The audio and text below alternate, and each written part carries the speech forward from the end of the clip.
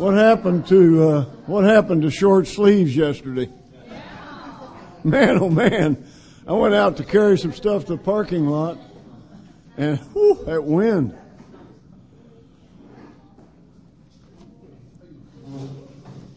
The wind like set me free out there.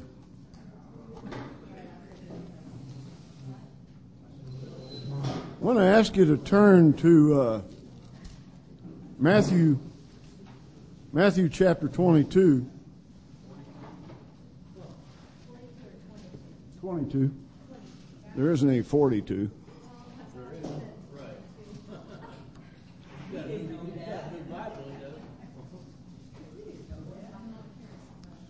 Matthew 22, folks. If you have a Bible, if you don't have a Bible, well, good luck to you. There's some things that happen here. They've been questioning Jesus. I'll tell you, the last week of Jesus' earthly life, they questioned him, trying to trap him in his words. On Sunday, he rode the little donkey into Jerusalem. On Monday, he cursed the fig tree and cleansed the temple. On Tuesday, they started asking him questions. On Wednesday, there's nothing recorded. Apparently, he rested with his disciples. And then on Thursday, they started asking him questions again. And the questions are aimed to humiliate him or to catch him in a trap. And, of course, this is Jesus, so they weren't able to do that. If you look at Matthew 22 and go on back into 21 and see the fig tree withering and the authority of Jesus questioned after he cleansed the temple. And then Jesus' parable of the tenants. I'm going to give you a word here that you probably already know if you've studied either rhetoric or debate. The word polemic. Polemic means that there are people at opposite poles. And Jesus is attacking the Jewish leaders by his parable. And he tells this parable of the vineyard. And I'm not going to spend much time on it, but it's just basically that a landlord owned a vineyard. This is verse 33 of Matthew 21. So I've backed up a little bit. He planted a vineyard. He dug a wine press in it. He built a tower to watch over it. He did everything he could for his vineyard. And then he went on a journey, the landowner did, and he sent servants back to get his fruit in season. And every servant that he sent back, they beat him up, or they killed him, or they stoned him to death, or they threw him out of the vineyard. And finally he said, well, I'll send my son. Surely they'll listen to him. In the East, when you send your son, it means you yourself have come. And so he sent his son. And the tenants who were working the vineyard said, hey, this is the heir. Let's kill him and the vineyard will be ours. And so they threw him out of the vineyard, which is a detail Jesus includes here. You can see down there in verse 39. They took him and threw him out of the vineyard and killed him. Jesus was taken outside the city of Jerusalem and crucified. And so this is really a story about God sending prophets and then sending his son. But these guys don't get it yet. And Jesus asks this question in verse 40. Therefore, when the owner of that vineyard comes, what will he do to those tenants? And verse 41 says, he'll bring those wretches to a wretched end, they replied. And he'll rent the vineyard to other tenants who'll give him the share of the crop at harvest time. And then Jesus quotes an Old Testament scripture out of Isaiah. And then he says, you said correctly,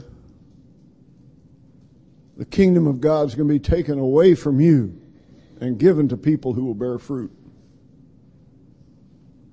Now, this is a frightening parable. He's basically warning those who have the kingdom of God that if they don't use it properly, God will take it away from them and give it to those who will bear fruit. And to those men, verse 43, therefore I tell you the kingdom of God will be taken away from you and given to a people who will produce its fruit. Now, that's a clear statement. Jesus is attacking these Pharisees, and in verse 45 it says, when the chief priests and the Pharisees heard Jesus' parables, they perceived he was talking about them. That they're going to lose the authority in the kingdom, lose the leadership of the kingdom. And there is a veiled reference in this parable to 70 A.D.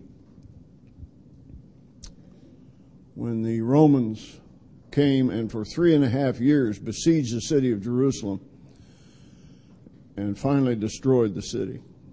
And when they did, they burned the temple.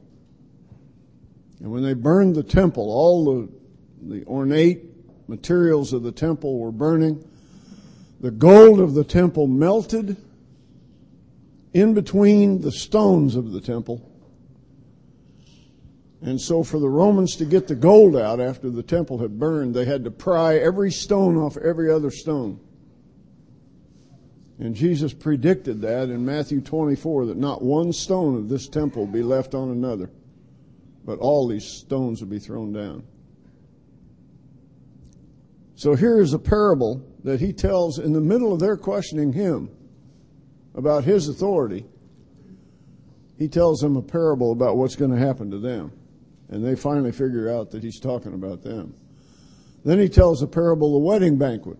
There's a second parable.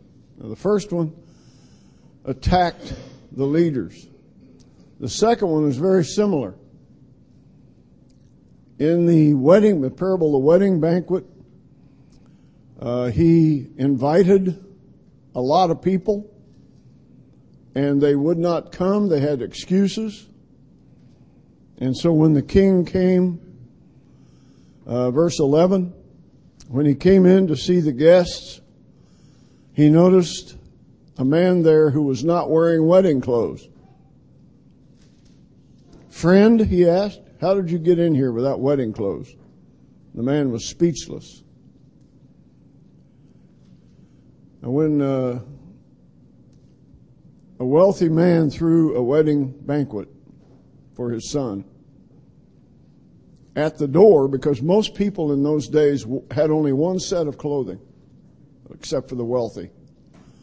This is why the Sermon on the Mount says they were worried about what they would wear and worried about what they would eat, because they were in poverty. And so since they had only one set of clothing, the master of the wedding feast would hand out a robe to everyone who comes in to cover their clothing, so they could eat and drink and not worry about spilling. And like I said yesterday, they don't have napkins. They used unleavened bread for their napkins. And so here's a guy that shows up in the wedding feast, and he doesn't have the clothing. Well, basically, if the master of the feast doesn't provide your clothing, then you can't be in there. And what this teaches is you can't come to Jesus on your own terms. You have to receive his covering. You have to receive his protection. Now, you can't just decide, well, I'm going to do it my own way and end up coming to God.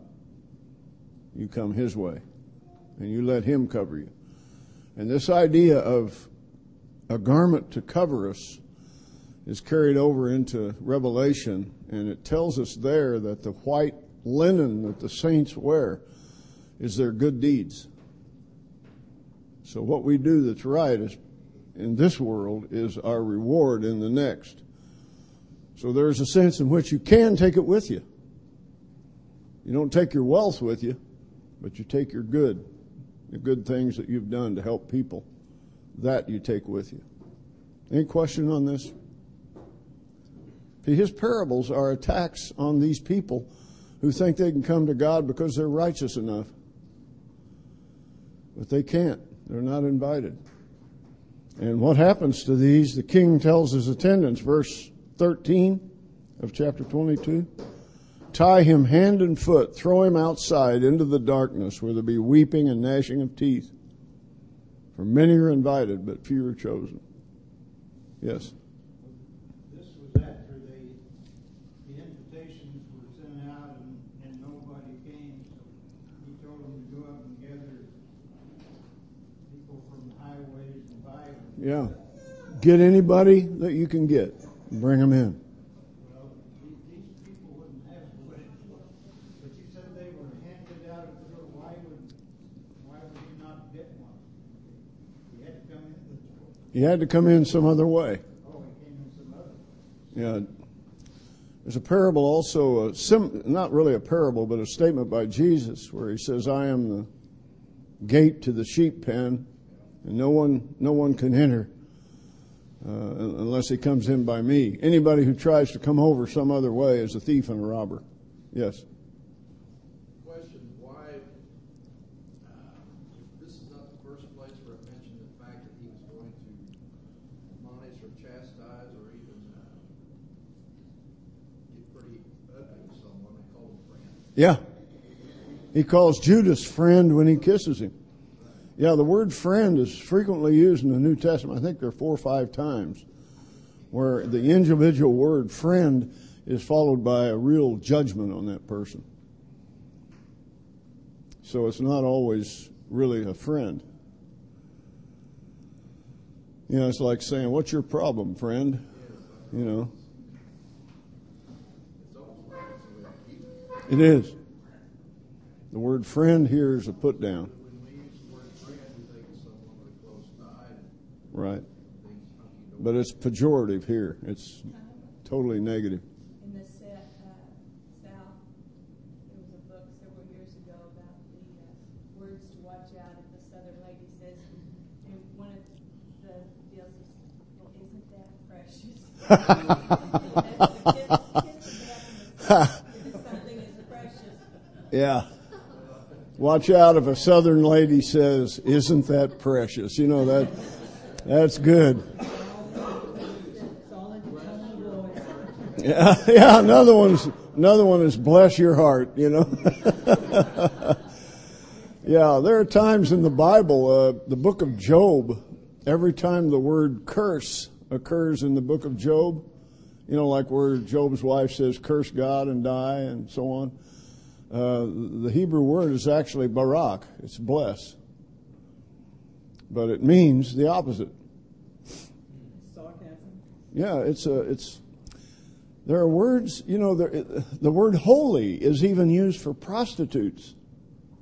Because in Canaan, the prostitutes were considered holy by the worshipers of Baal and Asherah.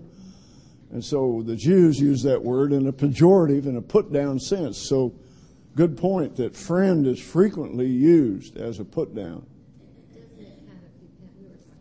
Doesn't it depend on the tone things are said in? Because you could say someone's a friend, but truly are, Yeah, but you might really. say, yeah, he's such a great friend. Yeah, it does depend on the tone. Yeah.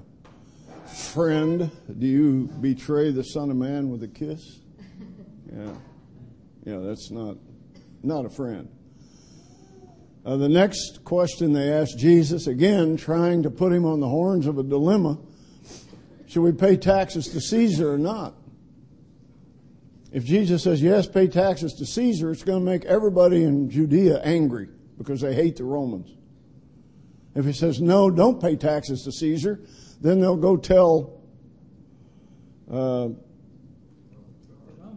Romans, and of course he'll be arrested for sedition, and that'll be the end of him. So either way, he can't say yes or no on this one. So what does he say? Whose image is on the coin? The key word here is the word image. It's the Greek word icon. Icon means it's a translation of the word image for the image of God back in the first chapter of Genesis. And so he says, whoever has Caesar's image, give it to Caesar. But whoever has God's image, give it to God. In other words, give yourselves to God. And that just blew them away. And so the Pharisees gave up. And then some guy asks about the great commandment. What's the greatest commandment in the law? The law has 611 commandments. Let me just show you something here. The word Torah, I wrote it out on the board yesterday. The word Torah has a numerical value. All words in Hebrew have a numerical value. If you add this number up for the word Torah, you'll see it adds up 611. And the rabbis know that there are exactly 611 regulations in the law. Now, some rabbis say 613, but they count the same law twice. The law about boiling a young goat in its mother's milk. You know that one? You read that one? See, the nations around Israel boiled a young goat in its mother's milk in worship of their gods. So God says, you will not do that. And the second law they put in there twice is the first fruits law, when they count up 613. But the word Torah itself means 611. And there's a place in Deuteronomy where the rabbis translate it, this is the 611 that God gave to Moses. So Torah has 611 regulations. So when a guy comes up and says, what's the greatest commandment in the law? Holy cow. You want to go back and count all those regulations and pick out one that's... So you'd think at least he would go with the 10 Commandments. But he doesn't. He goes with 2 regulations that sum up the 10 Commandments. One is Deuteronomy 6:4 and following, where he says, you shall love the Lord your God with all your heart and with all your soul and with all your strength. And then he quotes Leviticus 19:18, you shall love your neighbor as yourself. And so those are the great laws. If you take the 10 Commandments, the first 5 are about authority. And the second 5 are about how we treat each other. No adultery, no stealing, no murder, no coveting, no lying, false witness. So the 2 commands that Jesus chooses, perfect answer, sum up all 10 commandments. Love God and love man. And those 2 commandments become the centerpiece of the New Testament. All 5 of John's letters, all 5 of his works, the Gospel, 1st, 2nd, 3rd John, and Revelation are all about those 2 things. Love and faith. Faith in God, loving one another. And that sums up the 10 Commandments. And that is the law. Paul says it sums up the entire law. When you love your neighbor as yourself, you've completed all the regulations that God gave us. Jesus, brilliant. He just answers like that. Perfect answer. Then after all these people have asked him questions, and he's answered them, and they don't know what to do from there on, he asks them a question. And that's what I want to deal with today. Verse 41. Matthew 22:41. While the Pharisees were gathered together, Jesus asked them, what do you think about the Messiah? And by the way, when you read the word Christ in the Gospels, every time it should be translated Messiah, because these are Jews, and they don't call him Christ. They call him Mashiach, Messiah, the anointed one. What do you think about the Messiah? Whose son is he? Well, he's the son of David. Everybody knows that. He said, speaking to them, how is it then that David, speaking by the Spirit, calls him Lord? For he says, the Lord said to my Lord, sit at my right hand till I put your enemies under your feet. If then David calls him Lord, how can he be his son? No one could say a word in reply. From that day on, no one dared to ask him any more questions. That's the question to end all questions. I want to look at this. How can here's David. Now, you've read in the beginning of Matthew the genealogy of Jesus. It comes down through David from Abraham and ends up down here with Jesus Christ. Okay? That's the this letter here, the letter X is the Greek letter that starts out the name Christ in Greek.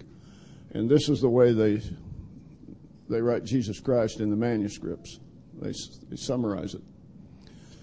And so the Messiah has to be son of David. They knew that from Old Testament because David, in 2 Samuel 7:14 and through 18, God tells David, you will never lack a son to rule on your throne forever.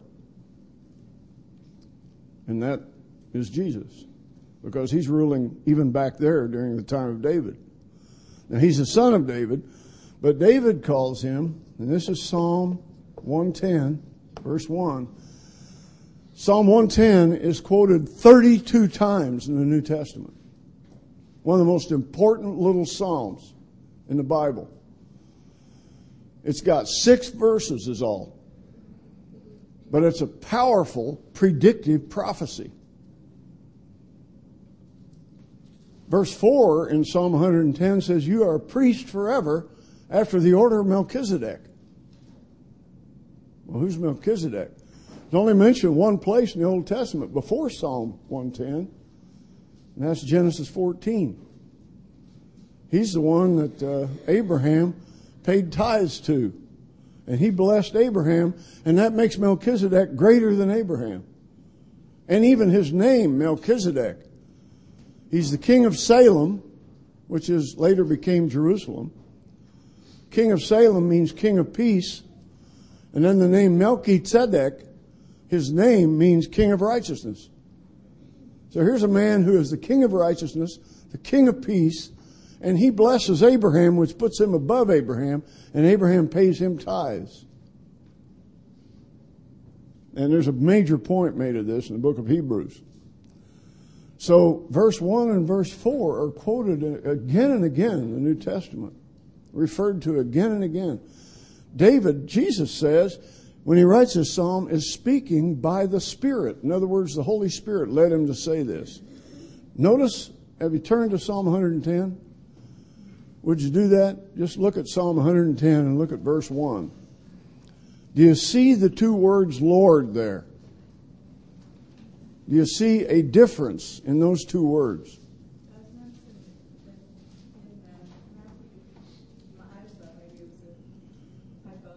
No, Matthew is Greek. So there's no distinction made. The first one is totally capitalized. Yeah. The second one has just the first one. Right. The Lord said to my Lord. 2 different words there in the Hebrew text. Whenever you see this capitalized all the way through, sometimes you'll even see God capitalized all the way through. When you see that, that is God's personal name, Yahweh. There are 72 pronunciations of the divine name. Most scholars have come to believe that Yahweh is that pronunciation. Now, to a Jew, you don't use that word. The Jews, by the time of Jesus, had stopped using his name altogether because the commandment that says you shall not take the name of the Lord your God, Yahweh your God, in vain. And they're afraid they're using it in vain, so they don't use it at all. And that's how the pronunciation was lost. The only person who knew the pronunciation was the high priest. And he would call God's name on the other priests 3 times. If you read Numbers 6, 24 through 26, Yahweh bless you and keep you. Yahweh lift up his face upon you. Yahweh give you peace. If you look at those 3 uses of the name Yahweh, God's number is 3. You know, we talked about this. Holy, holy, holy. Never 2 times, never 4 times. I spoke on honor in chapel at Dallas Christian this Thursday, And I used the 4th chapter of Revelation. And in that chapter, they sing a hymn to the one seated on the throne, Yahweh. And they sing, Holy, Holy, Holy, Lord God Almighty, who was, who is, who's coming. 3, 3, 3. 3 sets of 3. You can't miss it in the Scripture. He is 3. And so here's Yahweh speaking to my Lord, David says. Adonai, this word here, that's a plural word. Like the name Elohim is plural, Adonai is plural. It can be a plural of majesty, or it could be that there is more than one involved here. Yahweh to Adonai. The Lord says to my Lord. Now in Isaiah 6, go to Isaiah 6 with me, please. 1 through 3, you have the same phenomenon.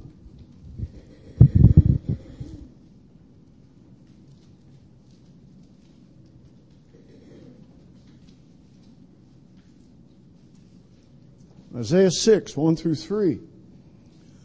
Verse 1 says, in the year King Uzziah died, I saw Adonai, the human figure of God, seated on a throne, high and lifted up, and the train of his robe filled the temple.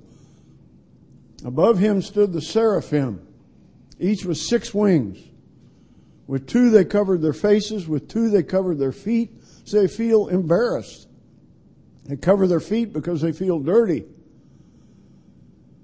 in the presence of God. And they shout back and forth to each other, antiphonal chorus. Holy, holy, holy. There it is again.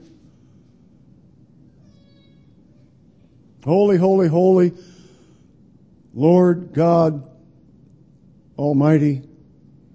The fullness of the whole earth is His glory, it says. And so they're crying out, they're singing in verse 3 to Yahweh, but it's Adonai who's seated on the throne in verse 1. So in other words, Adonai is the human figure of God, the one Isaiah sees on the throne. And John, in the New Testament, John 12:41, says, Isaiah says the things he does here in the 6th chapter because he saw Jesus' glory beforehand and spoke of Him. In other words, here's Isaiah looking at Jesus on the throne 700 years before Jesus is born. How can that be? How can he be reigning in the time of David, 1000 BC, reigning in the time of Isaiah, 700 BC, and he hadn't even been born yet? You're getting it, aren't you? John the Baptist said, the one who comes after me is really before me because he was before me. Jesus is before and after. He is the A and the Z, the Alpha and the Omega, the first and the last, the beginning and the end.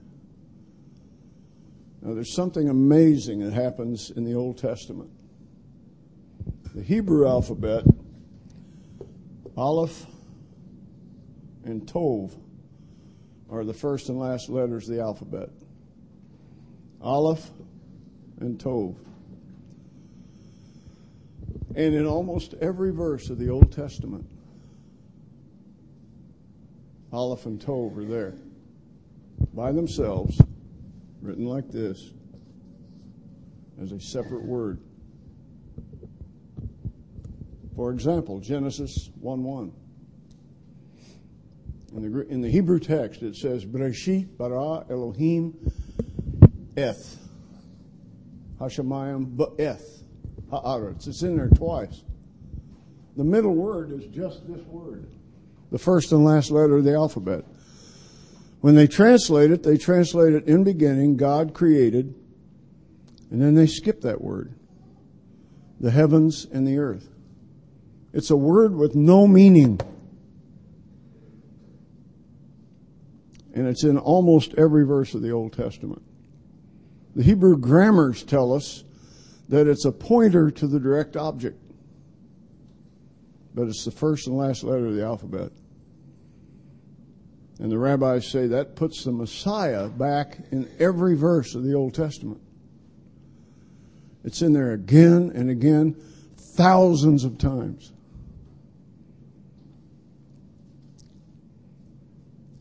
So here is the first and the last throughout the Old Testament. Two friends of mine, one's studied to be a rabbi, and then they rejected him because he became a believer in Jesus. His name's Joel Young. And a man named Truman Blocker, who's a PhD in physics. And these two guys got together and wrote a book about this thick entitled Yeshua, Come and See. And they asked me to do the proofreading of their Hebrew in the book. And when I read the book, it just blew me away how many times this shows up and how many times the name Yeshua shows up in the Old Testament. Jesus. Again and again and again. Literally thousands of times for both this and the name Yeshua. You know, He is before and after. Let me ask you to turn one other place. Are you still in Isaiah? Turn to Isaiah 11.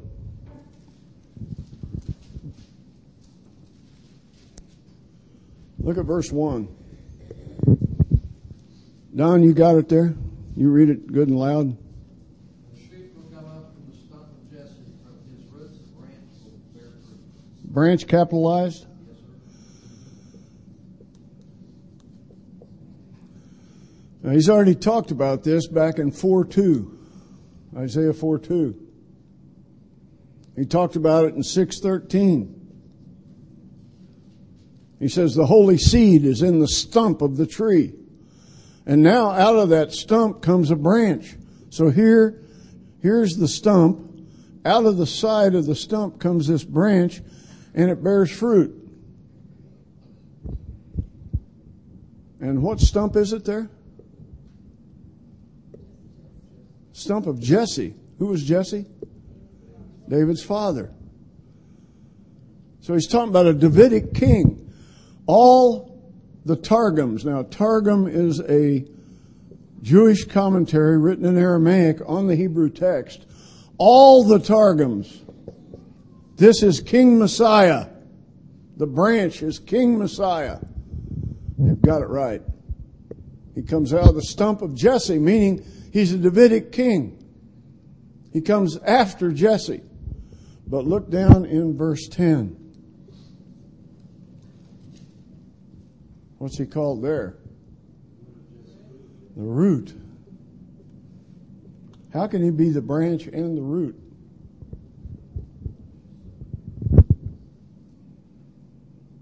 You see? He is before and after. As the root, he is the source of Jesse. Revelation picks this up and calls him the root of David over and over and over. He's before David. Psalm 45, verse 13 in our Bible says, instead of his ancestors, they are called his children. In other words, Abraham, Isaac, and Jacob, these people back 2,000 years before Christ, are actually the children of the Messiah. Psalm 45:13. That's in the Hebrew text. It may not be exactly the same in the English, but it's within a verse or two. You find it? It says, instead of his ancestors, they will be called his children. Now, some of the translations don't get that very well because it doesn't make sense to the translators, especially the Jewish translators. But the reality is the one who comes after me, John says, is really before me. He is Alpha and Omega.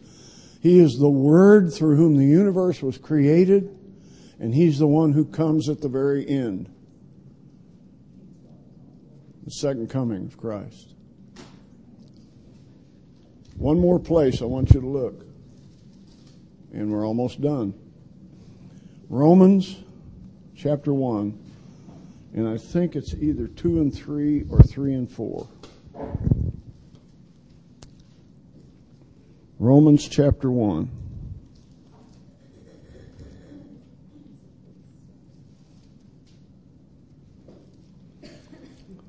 Look what Paul says. Paul, a servant of Christ Jesus, called to be an apostle and set apart for the gospel of God, the gospel he promised beforehand through his prophets in the Holy Scriptures, regarding his Son, who as to his flesh was a descendant of David, and who through the Spirit of holiness was declared with power the Son of God by his resurrection from the dead. Jesus Christ our Lord. He is the Son of David, but he's also the Son of God. And as the Son of God, he always has been and always will be. Hebrews says the same yesterday, today, and forever. But as the Son of David, he was born in human flesh. Here's the one who existed with God in the creation of the world, born in human flesh. He is before and he is after. The Alpha and the Omega. Excuse me? What translation